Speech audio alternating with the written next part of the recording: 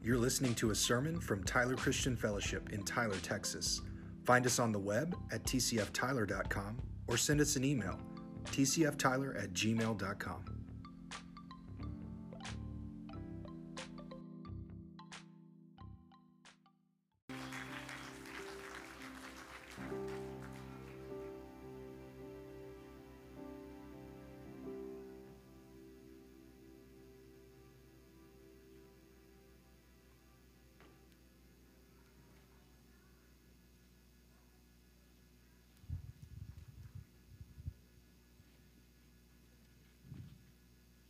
All right, so we have a little gift for them. We give them a Jesus Storybook Bible. If you don't know about that Bible, it's a great tool for families raising their kids, and so we're really blessed to be able to do that. So do we have children's ministry? Okay, the sprinters, that's up to pre-K and kindergarten, so the kids can go to children's ministry. I know, see, they're reluctant now because they know I'm going to say, well, wait a minute, we got to pray for them. So as they go, Heavenly Father, we thank you for our children. Thank you, Lord, for a house full of joy and noise and potential, Lord, and I thank you for the future, Lord, that's before us. I just pray that you would raise up a generation that's up for the task, Lord, that this world is going to need and require in the days and the years to come.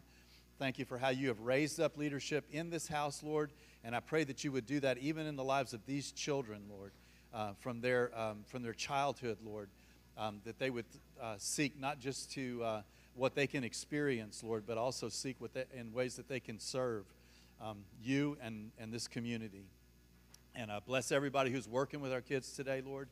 Give them just that extra measure of patience and discernment and wisdom to be able to minister the gospel to our kids. And we thank you for it in Jesus' name. Amen. All right. This morning, my son Caleb is going to bring the word. So let's give him a good welcome as he comes to share.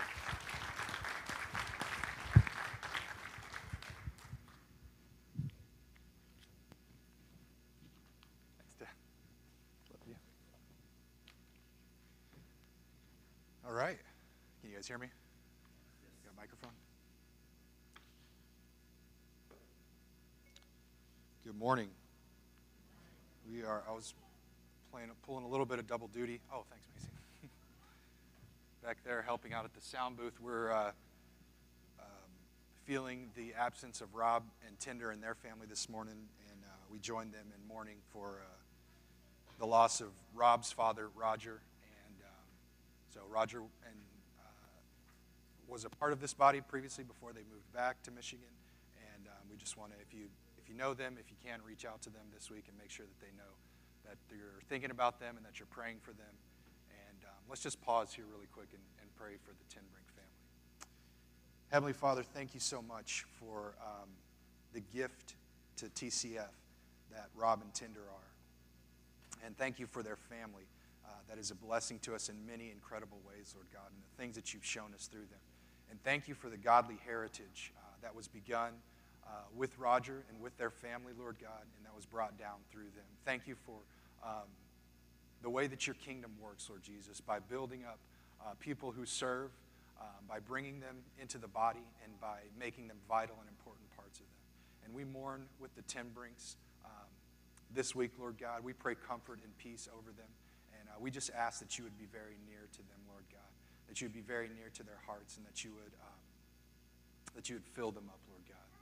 Pray for the time of fellowship that they have together with the family up there, that you would make that meaningful and deep, Lord God, that your Spirit would be present, Lord Jesus, and that you would be glorified in these circumstances. And we ask these things in your name. Amen. Amen. So, really loud. I turned myself up really loud because I thought, I don't know where the headset level goes anyway, so Dave will take care of it so I don't blow you out here. But I might start shouting. I don't know. I might get a little bit excited. But I was thinking for the last couple of weeks after I was given the opportunity to preach, kind of like I was thinking, what should I preach on? And I was kind of like waiting for God to sort of reveal this, like really big and powerful message to me. And so I kind of waited and waited and waited. And, whenever I'm sitting, I don't know if you guys are this way, it's probably all very self-important of me. But whenever I'm sitting there listening to a sermon, I'm always thinking about the sermon. I'm always connecting like these, making connections in the Word and like in my experience over the past week, and sort of like tying in these pop culture events and thinking about how like, timely and stuff this is when I'm sitting there and I'm thinking about that. And and I'm always thinking, not that I could do a better job, but that like, yeah, I really do have something really important to offer, and then I've got this really great perspective or something. And then when it comes time to actually share, it's kind of like, I don't know kind of where to start from. So I asked Dad, I was like, is there any kind of in particular, subject that you want me to talk about? He said, no, just wide open, kind of whatever. We're at the end of our series here. And I'm like, yeah, but like any, particular, no, just whatever. So we've actually been doing this Bible study. There's a handful of guys that I'm connected with here at TCF that use the YouVersion Bible app. Any of you guys use YouVersion Bible app? A new feature, or maybe relatively new in the last like 5 years they've added, is the ability to do devotionals with people. So you can share a devotional, and you can read through the devotional and sort of comment on like what God is speaking to you that day. So I would really encourage you, if you're looking for a way to make daily Bible reading an important part of your walk, and maybe you're kind of looking for maybe a little bit of support or accountability, there's a lot of great resources and books that can kind of open up the Word of God to you and make it really vital and important. But I don't think there's anything that is more vital and real than studying the Word of God with people that know you and that are committed to God working in your life. And so that's why I would really encourage you, if you're not doing that, start a devotional. Invite somebody to join you along with it. There's like 5-day devotionals, like 40-day devotionals. There's like read through the Bible in a year. So any length of time, that you want to commit to spending with another person focusing on the Word of God.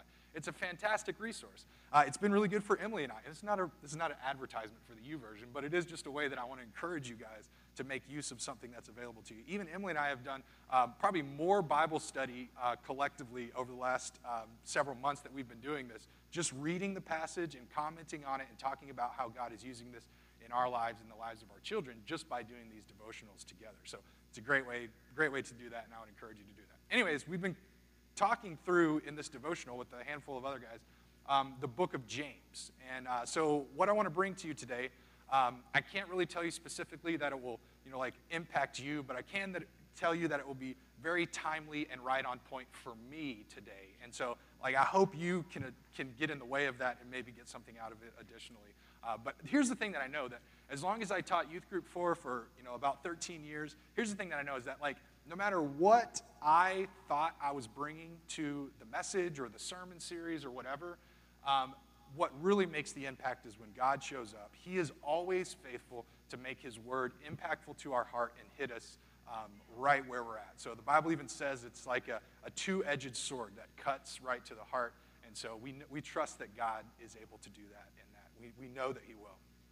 So anyways, with all of that said, today what I'm talking about is the idea put forth in James about progress over perfection, okay? And so James, just an idea about why we're talking about James. James, the book, is really impactful for a couple of different reasons. First of all, James was the half-brother of Jesus. The book of James was written, as best we can tell, somewhere between 30 and 40 AD. So the book was written in the 40s, right? Not the 1940s or the 1040s, but the 40s, the 040s. And so it was very close to the time that Jesus died and was crucified. And so it's a very trustworthy, like we know the Bible is, but it's a very trustworthy message. And the other thing about James being the half-brother of Jesus, I mean, think about your brother, right? And think about if he had claimed that he was God, right? You would probably be most well-suited, besides maybe Mary, the mother of Jesus, being the brother of Jesus would put you in a unique position to be able to say, you know what, all of this that this guy is talking about is either eternally true and very impactful, or it's complete hogwash.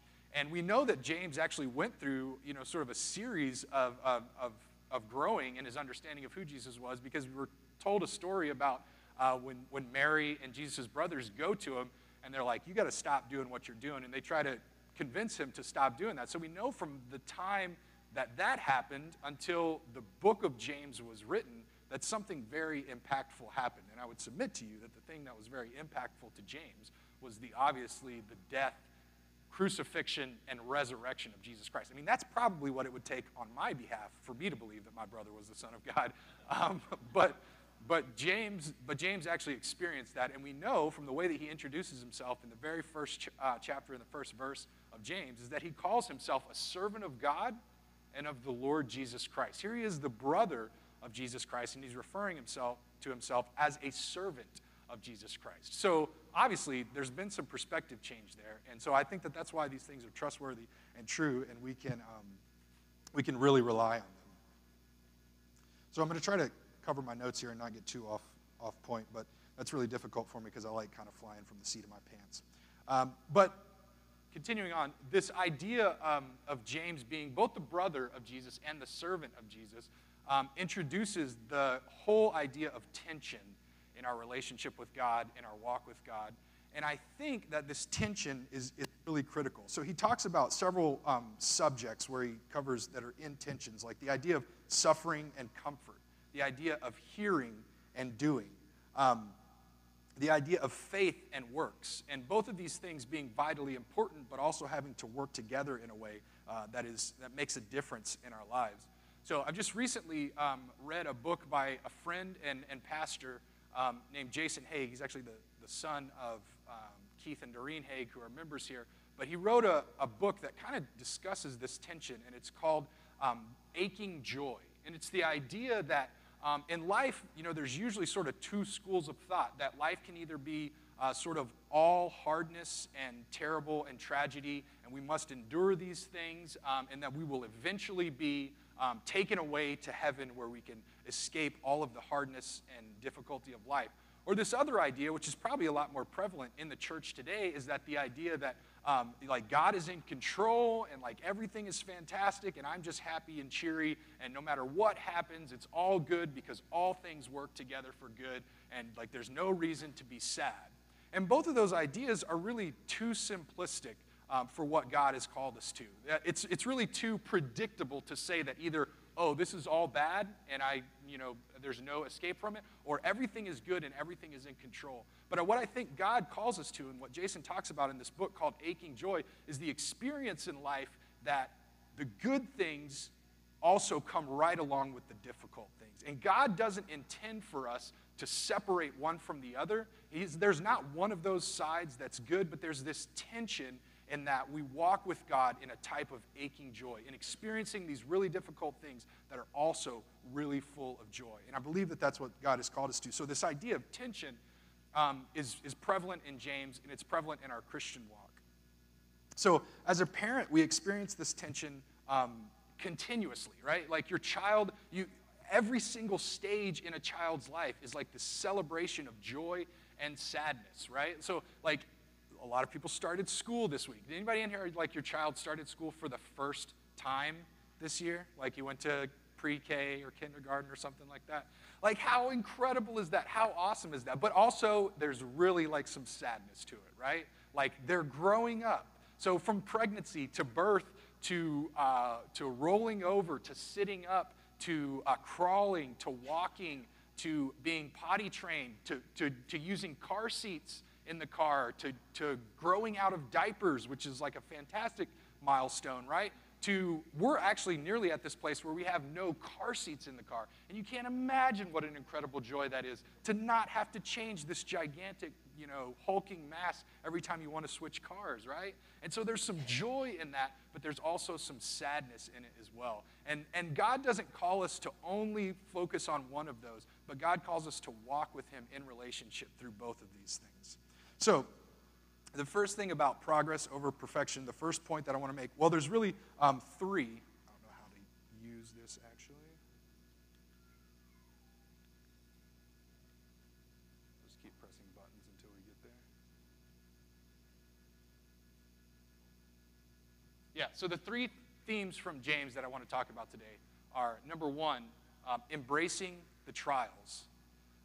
Number two, actually I had these out of order, is progress over perfection. And then the last one is rejecting comfort. And these are ideas that are that are remarkably opposed to what the world tells us. So let's just start with embrace the trials.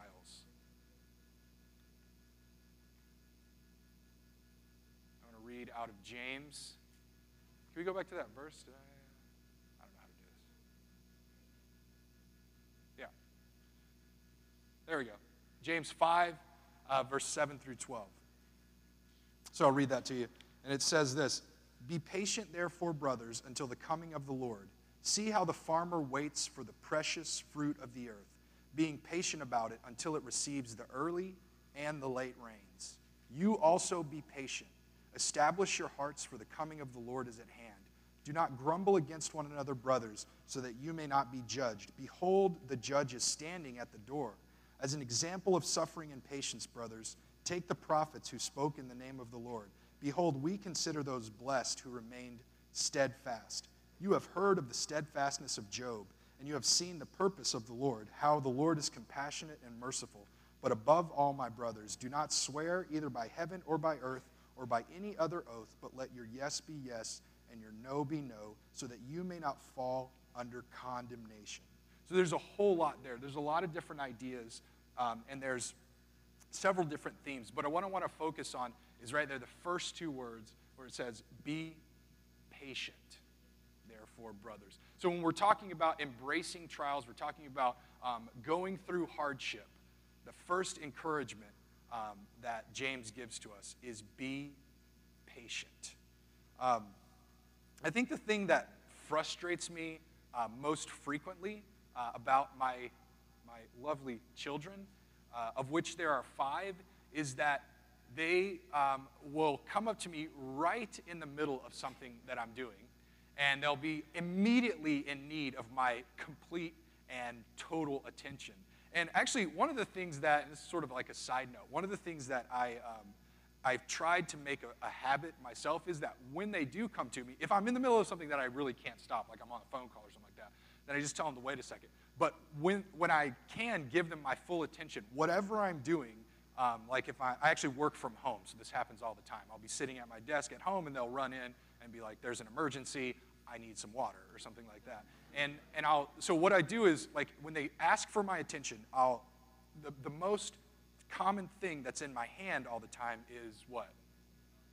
Your cell phone, right? I've always got my cell phone in my hand, or if I'm sitting at my desk, I'm always at my keyboard. I very intentionally, I put that down, and I like turn to face them. And I want them to know that there is nothing that is more important about what I'm doing than me giving them my full attention. And that's not always the case. Obviously, there are some things that I'm doing that are more important, that are work-related or that are church-related or something like that, that are more important. But what I want them to know is that when they require my full attention, I can give them my full attention. And I will give them full attention. Not half attention, not like keep on scrolling, but I'm like, blah, blah, blah, yes, okay.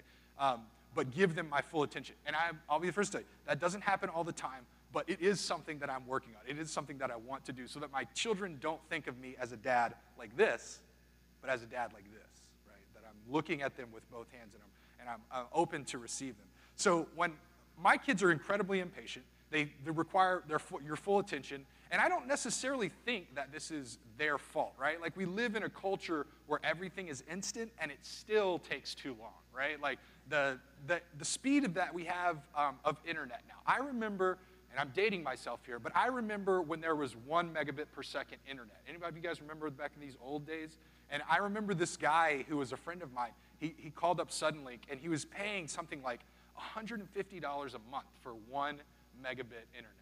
And I was like, that is so incredibly fast. Like, he was playing a game like over the internet. He was playing a game with another person. He was like, this is incredible. There's like no lag in this game at all. I don't know what the technologies that existed before 1 megabit internet came along, but this was like, now we've finally achieved a speed where we can do all of the things that we want to do without having to wait for dial-up or whatever like that, right? And of course, you guys know what happened. Like, 1 megabit per second internet is like, you can't even get that now. Like, Suddenlink, the slowest speed they offer now is like 60 times faster than that. Am I right, John? John works for Suddenlink. Do you know? Now it's 100. Now it's 100 times faster than it was. This was like in 2002, 2003 or something like that, when high-speed internet came out. Well, actually, when that came out, that was before HD video even existed. That was before YouTube even existed. So we couldn't even imagine like the amount of like how fast we would need these things to be back in the day. But we've trained ourselves to just be immediate. Like we need things immediately. We need this web page to load immediately. We need our order to be served immediately. I mean, look at Chick-fil-A, like as an icon of food service. Okay, Chick-fil-A is inventing new technology. They're a chicken sandwich company, and they're inventing new technology to get you through the drive-through faster. Am I right? Like, these guys are out there. Now they've got from 1 line to 2 lines. They've got people with iPads that are standing out there. You can order it before you even get there, and they'll have it ready. Like, we have to have things immediate. Like, we don't have any patience whatsoever. If you're somewhere on your phone and you see your phone switch over from LTE to 4G, you're like, well, I don't have time for this 4G internet service. It's going to take like 15 seconds for me to load the page. I'll just wait till later, right?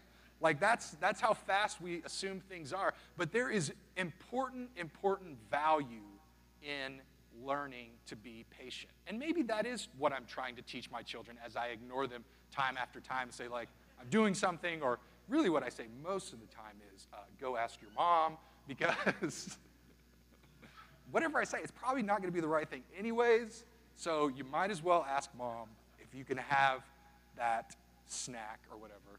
So we were talking about me preaching in small group last night, and Hannah agreed to offer a lot of amens. So okay, so why do we need to be patient? Here's the first thing. Be patient because I am doing something for you.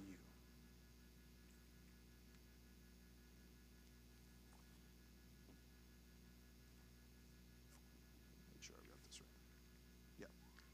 I'm doing something for you. As Christians, we believe this very strongly to be true. Jesus told us that, behold, I'm going to prepare a place for you, and if I go prepare a place for you, then I will come back again. That where I am, there you may also be. And I don't know why that breaks me up so much, but that's what he said, and that's his promise. We don't believe that the timeline, we don't believe that time is circular, right? We don't believe that everything repeats continuously, that we regenerate, that we refresh. We believe that we are on a linear path, that we are heading towards a destination. And when he tells us to be patient, it's not just to be patient so that we can learn patience, even though that's a vital, important part of it. But it's to be patient because he is doing something for us. He is going, like he said, when he went to the cross, he went to prepare a place for us. He went to do what we could not do so that we could spend eternity with him. And until that day comes, we must wait patiently. So it's just a good idea.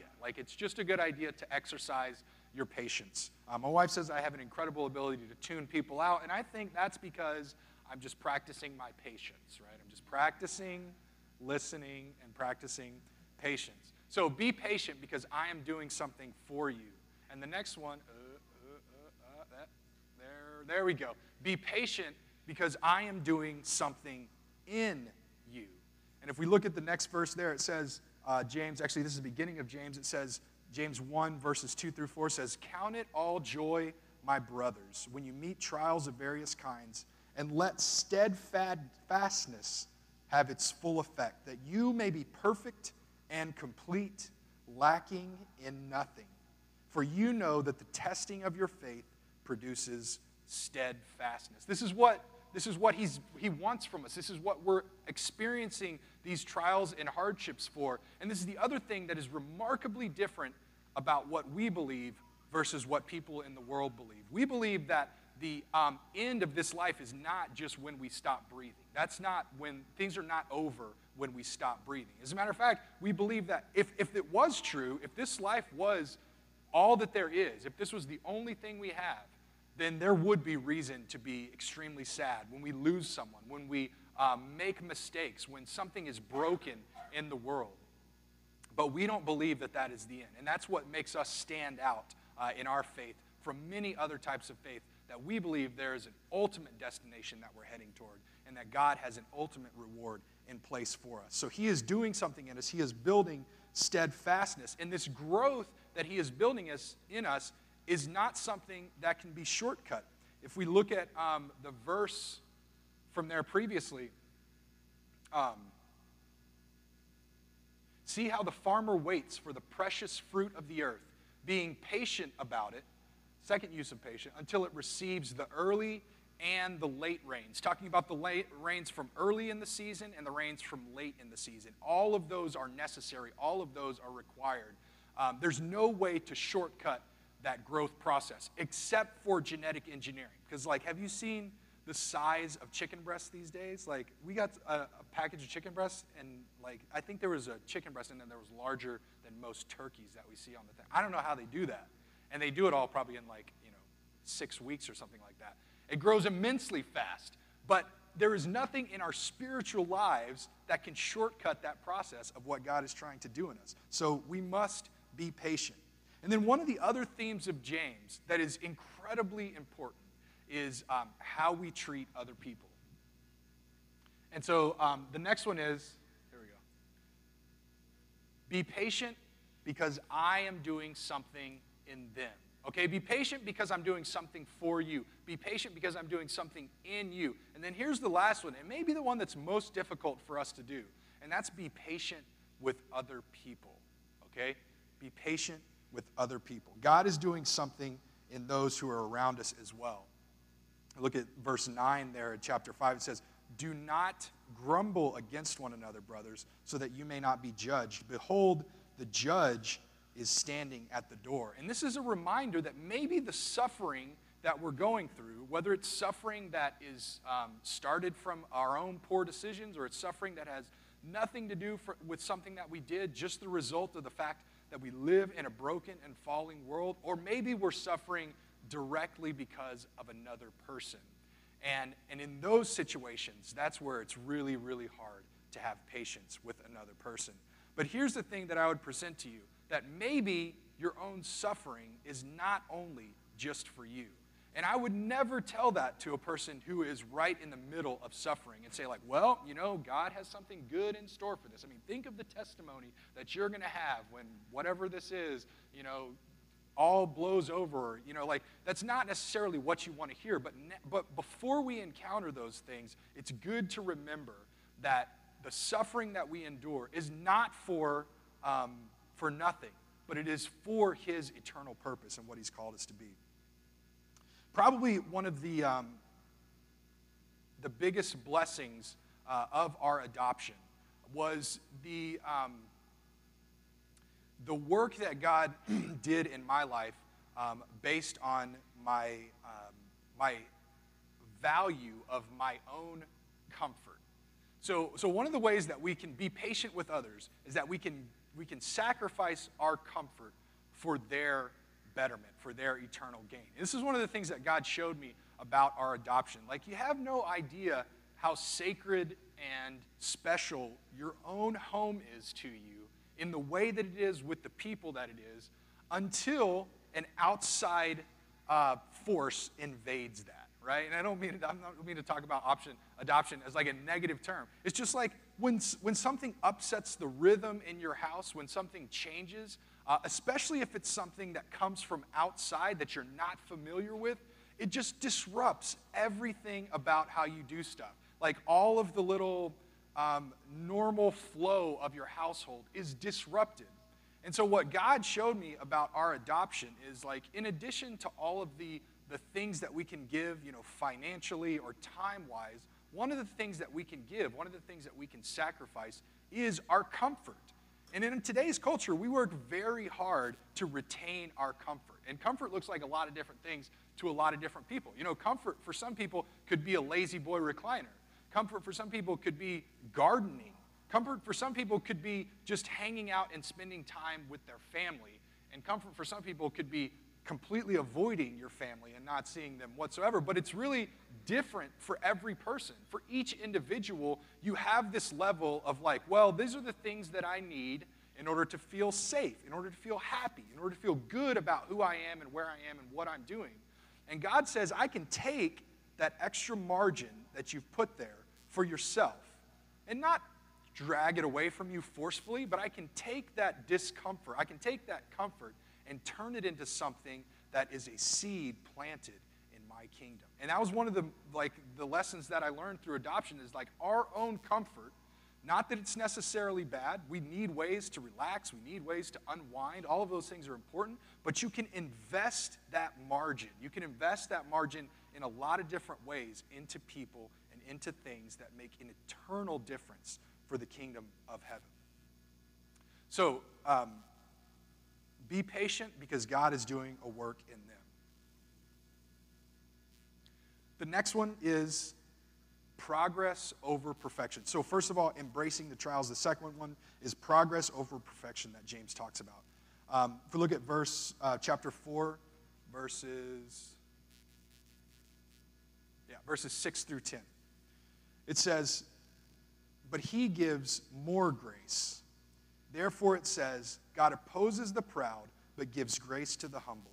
Submit yourselves, therefore, to God. Resist the devil, and he will flee from you. Draw near to God, and he will draw near to you. Cleanse your hands, you sinners, and purify your hearts, you double-minded. Be wretched and mourn and weep. Let your laughter be turned to mourning and your joy to gloom. Humble yourselves before the Lord, and he will exalt you. And let me tell you this, progress over perfection is not God's secondary alternative, right? He didn't say like, well, I would really like a group of people that are completely perfect and they don't ever sin, but since you guys screwed that up, I'll instead make do with this idea that, well, we've got to kind of work to get back to that perfection. That was not God's plan from the beginning. He is a redemptive Father who takes the broken and he makes them into stained glass windows. He takes the things that are not right about us and he uses those things specifically to enhance his kingdom. So don't think that just because you haven't gotten to that place of perfection that you're not where God wants you. God loves you just as you are. He does not love some future version of you. He does not love some healthier version of you. He does not love some skinnier version of you. He does not love some version of you that spends more time in prayer, some version of you that spends more time in the Word, some version of you that donates time and resources to all. God does not love that propaganda film of who you are. He loves you right where you are, completely and fully where you are. And that is what he wants from you. He does not want you at that place of perfection. He wants the journey with you. He wants to get there with you. Imagine, like, have you ever heard someone who is a workout fanatic, right? Like, go to the gym every day, lift weights, exercise, all of those things. Have you ever heard a person like that, say, well, that's it. I'm done. I'm finished working out. I finally reached the body that I want, and now I will no longer work out. Is that how those things work? No, you'll never have a gym that'll sign you up to say like, look, you give us 1 year, and then you can just stop coming forever, right? We have this special payment plan where you just come for a year, and then you're done. You've finished working out for the rest of your life. You can be happy and healthy without ever working out again. Maybe in some future technology, that'll be a possibility. But that's not the point. That's not even the point. The point is the discipline. The point is the struggle. The point is the pushing of the heavy things to make progress continually. And some people that I see at the gym, I'm like, you are done. You're finished. You've lifted all the weights. You've lifted them multiple times, and I don't think you need to lift them anymore. But they wouldn't say that. They would say there's a further ideal, and maybe this is man's vision of what's good. But in the same way, there's not like some end in our Christian walk where we've completely read and understood the Bible, where we've completely loved our fellow man, and where God is like, yep, you're done. If we ever did get to that place, it would just be like, you're gone from the earth. You would just be taken up in a chariot of fire, something like that. And I've never seen anybody do that. So obviously it's not a real frequent thing that happens. But progress is what God wants from us. And that is why there is no hierarchy of this person is more loved by God, this person is a better example of Jesus Christ, this person is more fitting to be a part of the kingdom of God. There's no hierarchy. It's all, are we moving? Are we moving towards him? Because that's what he wants. If you're moving towards him, you're making progress. You cannot possibly imagine how incredibly good 8-year-old soccer players can be unless you've watched a season of 6-year-old soccer players.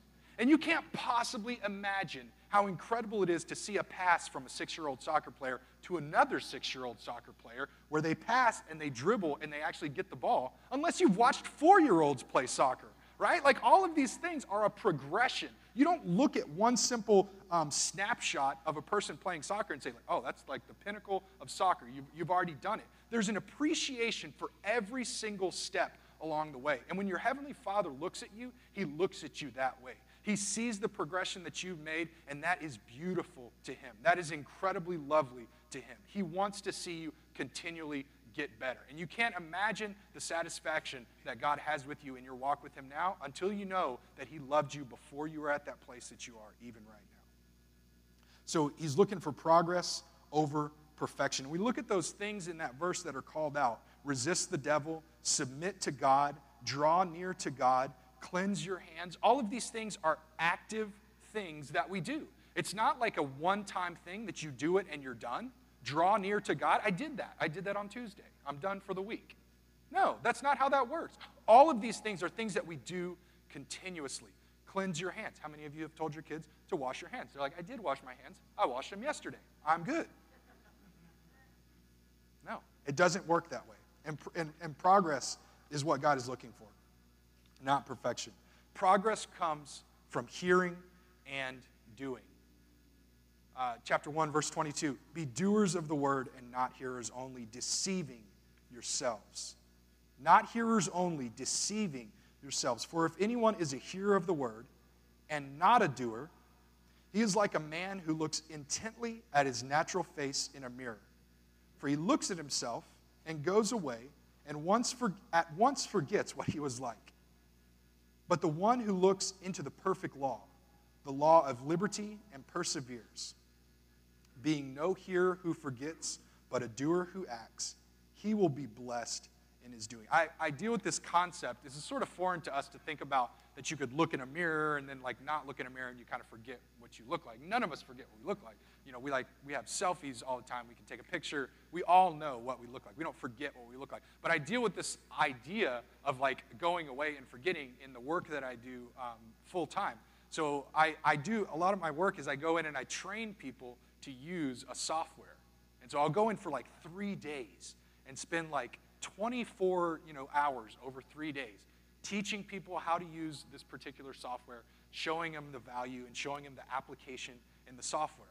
And then I'll get a call like 6 weeks later. And they're like, how do I turn this thing on?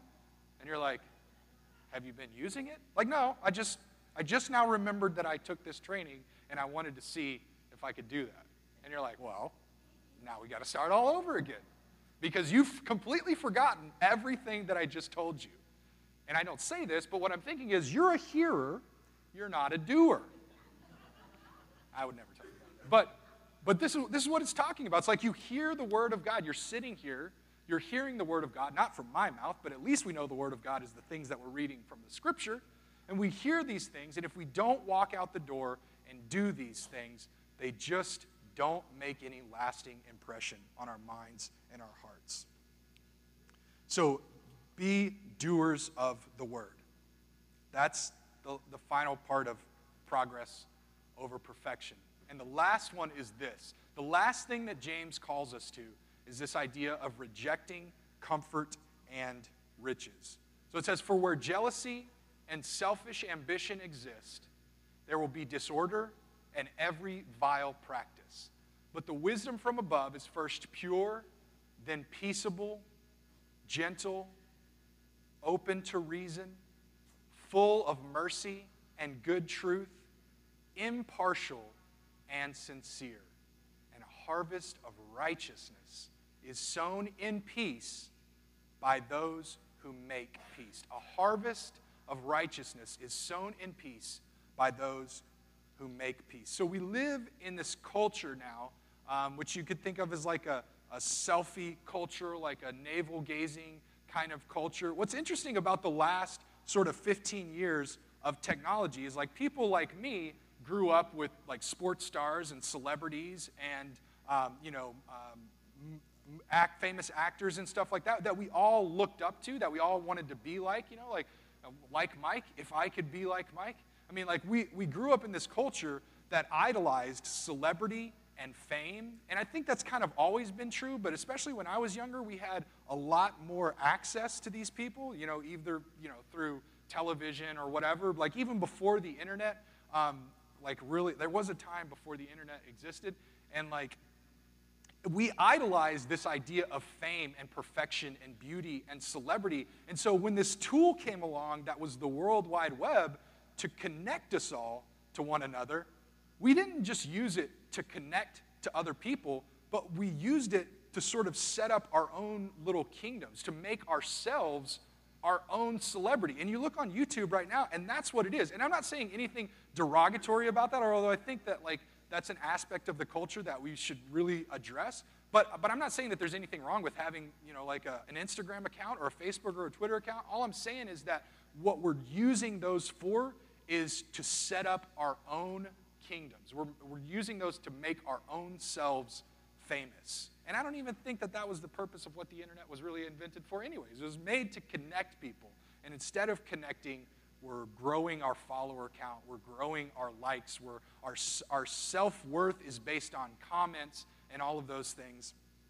And we're elevating this idea over connecting with other people.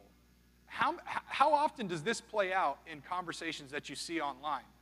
First of all, wisdom from above is first pure, then peaceable, gentle, open to reason, full of mercy and good fruits, impartial and sincere. That doesn't really reflect the way that we're interacting with each other. And that's what James is calling us to do, is to reject this idea of comfort and riches and fame and celebrity, and to be a servant of people. What is a sea that has no outlet? A sea that only things come into, but nothing ever goes out? Is it a sea that's full of life? Is it a sea that's flourishing? No, we have an example of that, and it's called the Dead Sea. It's full of dead things. It has so much sediment in it that you can like float on the surface of the water. And there are not many things that live in the Dead Sea. And so when we think about all of the things that God has blessed us with, and I myself am incredibly blessed, not just to live in the greatest state in the country, but to live in Tyler, to have the opportunities that I have. I'm incredibly blessed to have those things. But not a single one of the blessings that God has given me, not a single one is just for me. You guys hear that? Not a single one of the things that you have is just for you. It is for His purposes and for His glory. And the minute you start to think about accumulating a lot of things, that's the minute that you start to die. The water in the Dead Sea, the only way that it escapes is through evaporation. And evaporation does not take out all of the sediment. God does not want us to be a one-way street. He does not want us to be constipated, as it were, in our lives. He wants us to be continuously taking in and giving out. Everything that we have, we should hold with open hands. And if He says, I need that for my kingdom, we should be the first to say, yes, Lord. Yes, Lord, that is yours, and I give it up freely. So God does not want us to be a Dead Sea, but He wants us to be a river. He wants us to be continually immersed in the receiving of His great blessing and in the giving of blessing to other people. And let me encourage you with this, because some of you may have come in here today thinking, with the kind of week I had, with the kind of month I've had, maybe with the kind of year that I've had, I don't have very much to give. I have very little left. And I need the things that I have in order to survive. Let me remind you that your Father who is in heaven not only is he the owner of the cattle on 1,000 hills, but he has made you his sons and daughters. And you have every right to ask from him what you need, and he will give it to you. You have every right to ask from him if you are in need, and he will give it to you.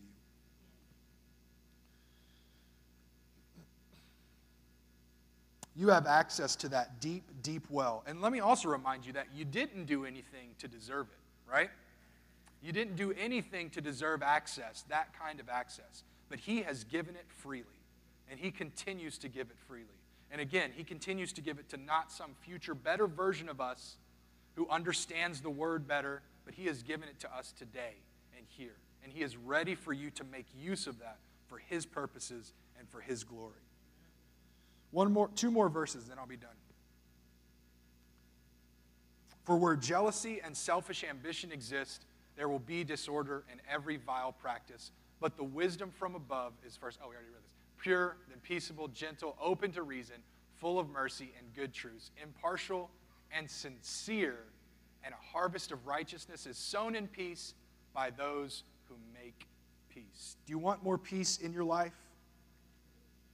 A harvest of peace, a harvest of righteousness is sown in peace by those who make peace.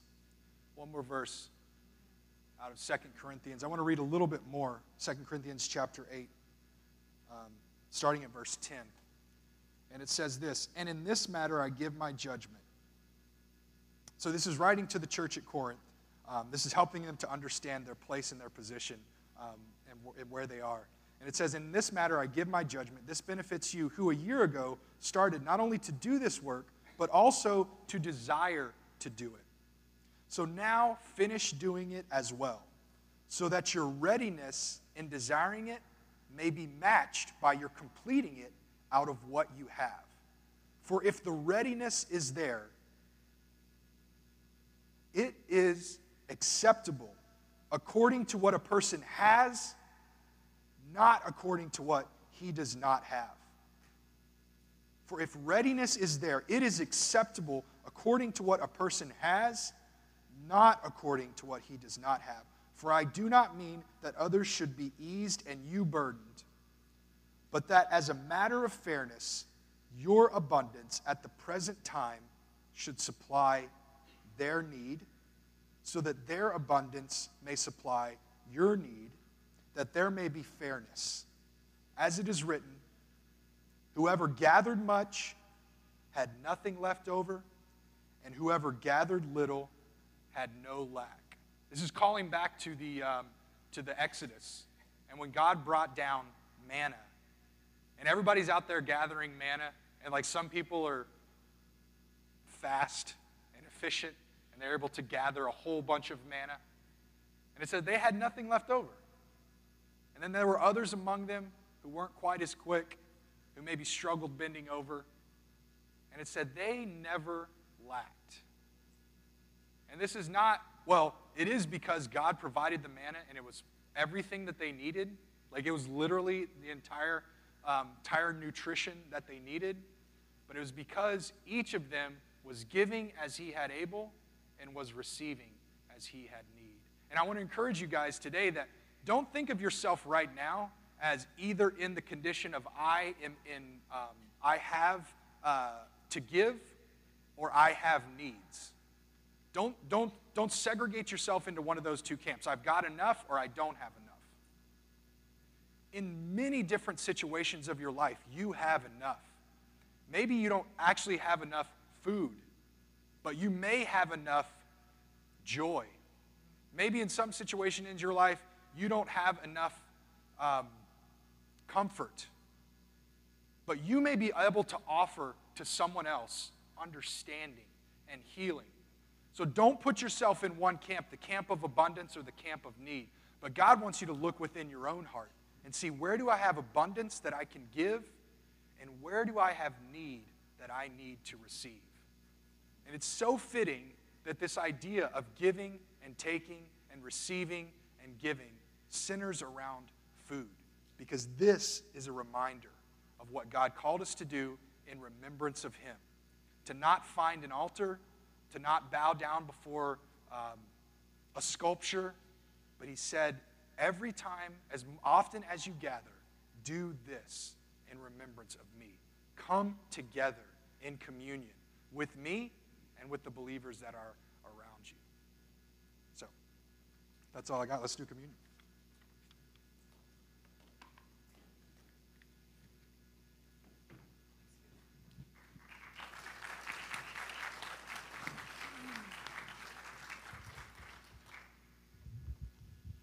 We are going to come to the communion table this morning, and let's prepare our hearts.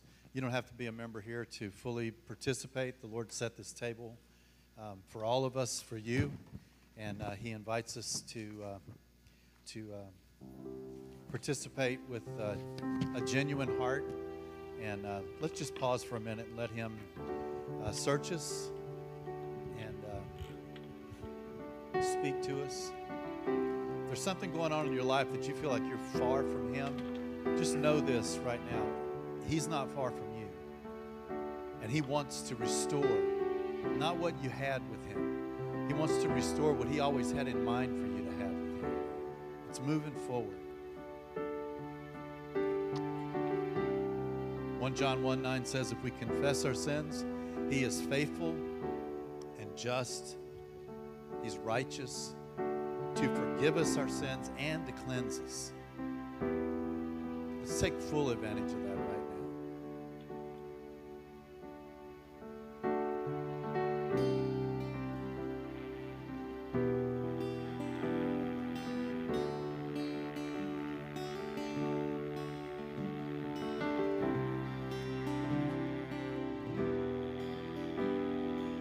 Thank you, Lord. Hallelujah.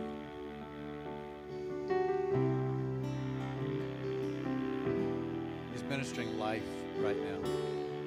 He's ministering life. He's breathing on you. He's filling you again.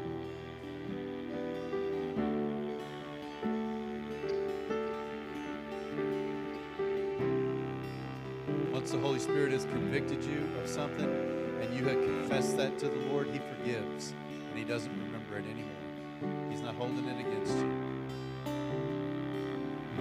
Feel the weight of guilt and condemnation lift from you.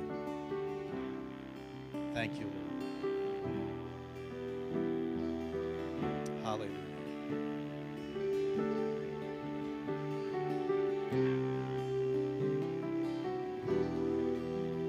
Heavenly Father, we thank you today for the blood of Jesus Christ that cleanses every sin. We thank you, Lord, that you were obedient even to death on a cross.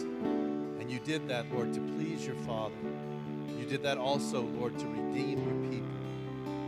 And I pray today, Lord Jesus, that you would hear praises from the mouths of those, Lord, who were headed for destruction. And instead we are worshiping you. And we are giving you the glory and the honor that you deserve. We were destined for death, and yet our hearts beat within us with new life. We pray, Lord, that you would take great delight in your people today and in this meal that we share together, which reminds us, Lord, of your body broken for us and your blood poured out for us. We do this, Lord Jesus, in remembrance and in anticipation because we know, Lord Jesus, that there is a day coming that defines our lives, and that's your return, and that's your reward. That's the completion of your promise to your people. This table is a down payment. This table is a foretaste. Thank you. Amen. Can I have my elders that are going to help serve? Let's all stand together this morning.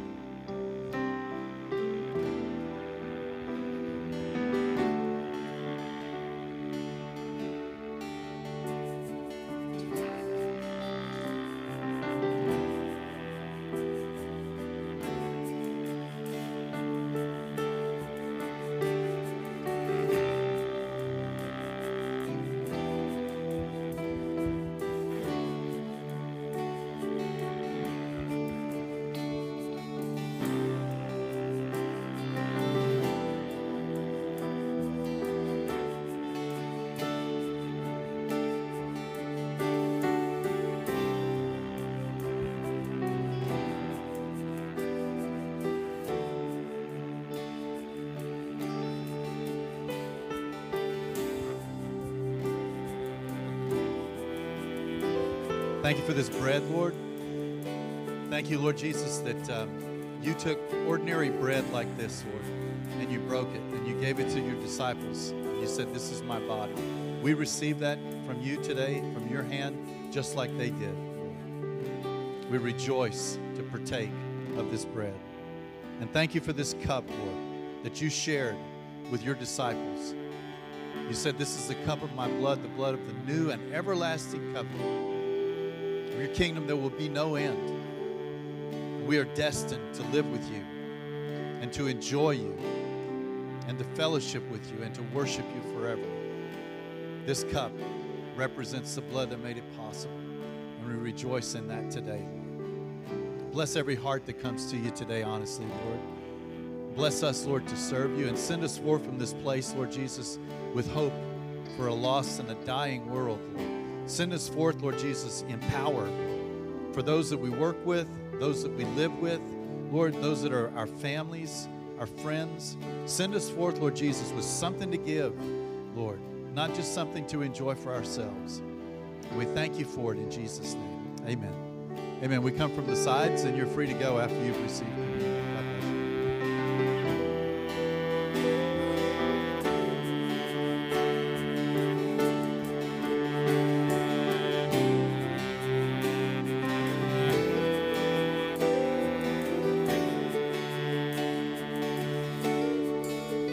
You give life, you are love, you bring light to the darkness, you give hope, you restore every heart that is broken.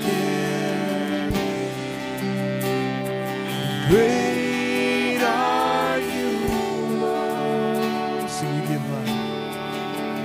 You give life, you are love, you bring light to the darkness, you give hope, you restore every heart that is broken. Great are you, Lord. It's your breath in our lungs, so we pour out our praise. We pour out our praise. It's your breath in our lungs, so we pour out our praise to you only.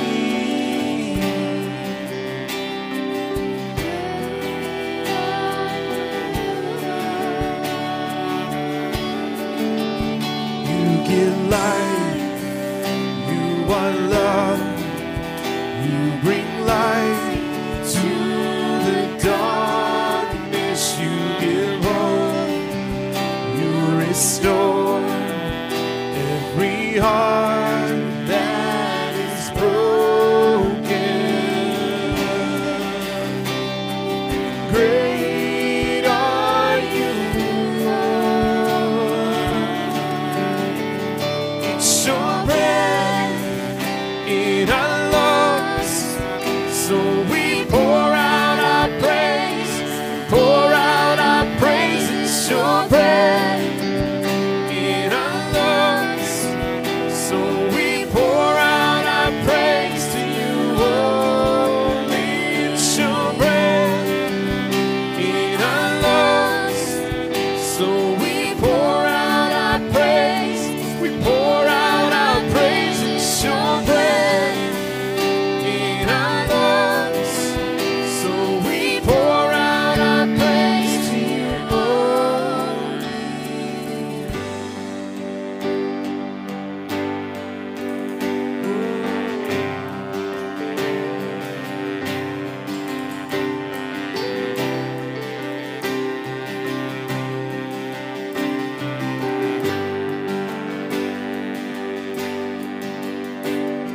And all the earth will shout your praise. Our hearts will cry, these bones will sing. Great are you,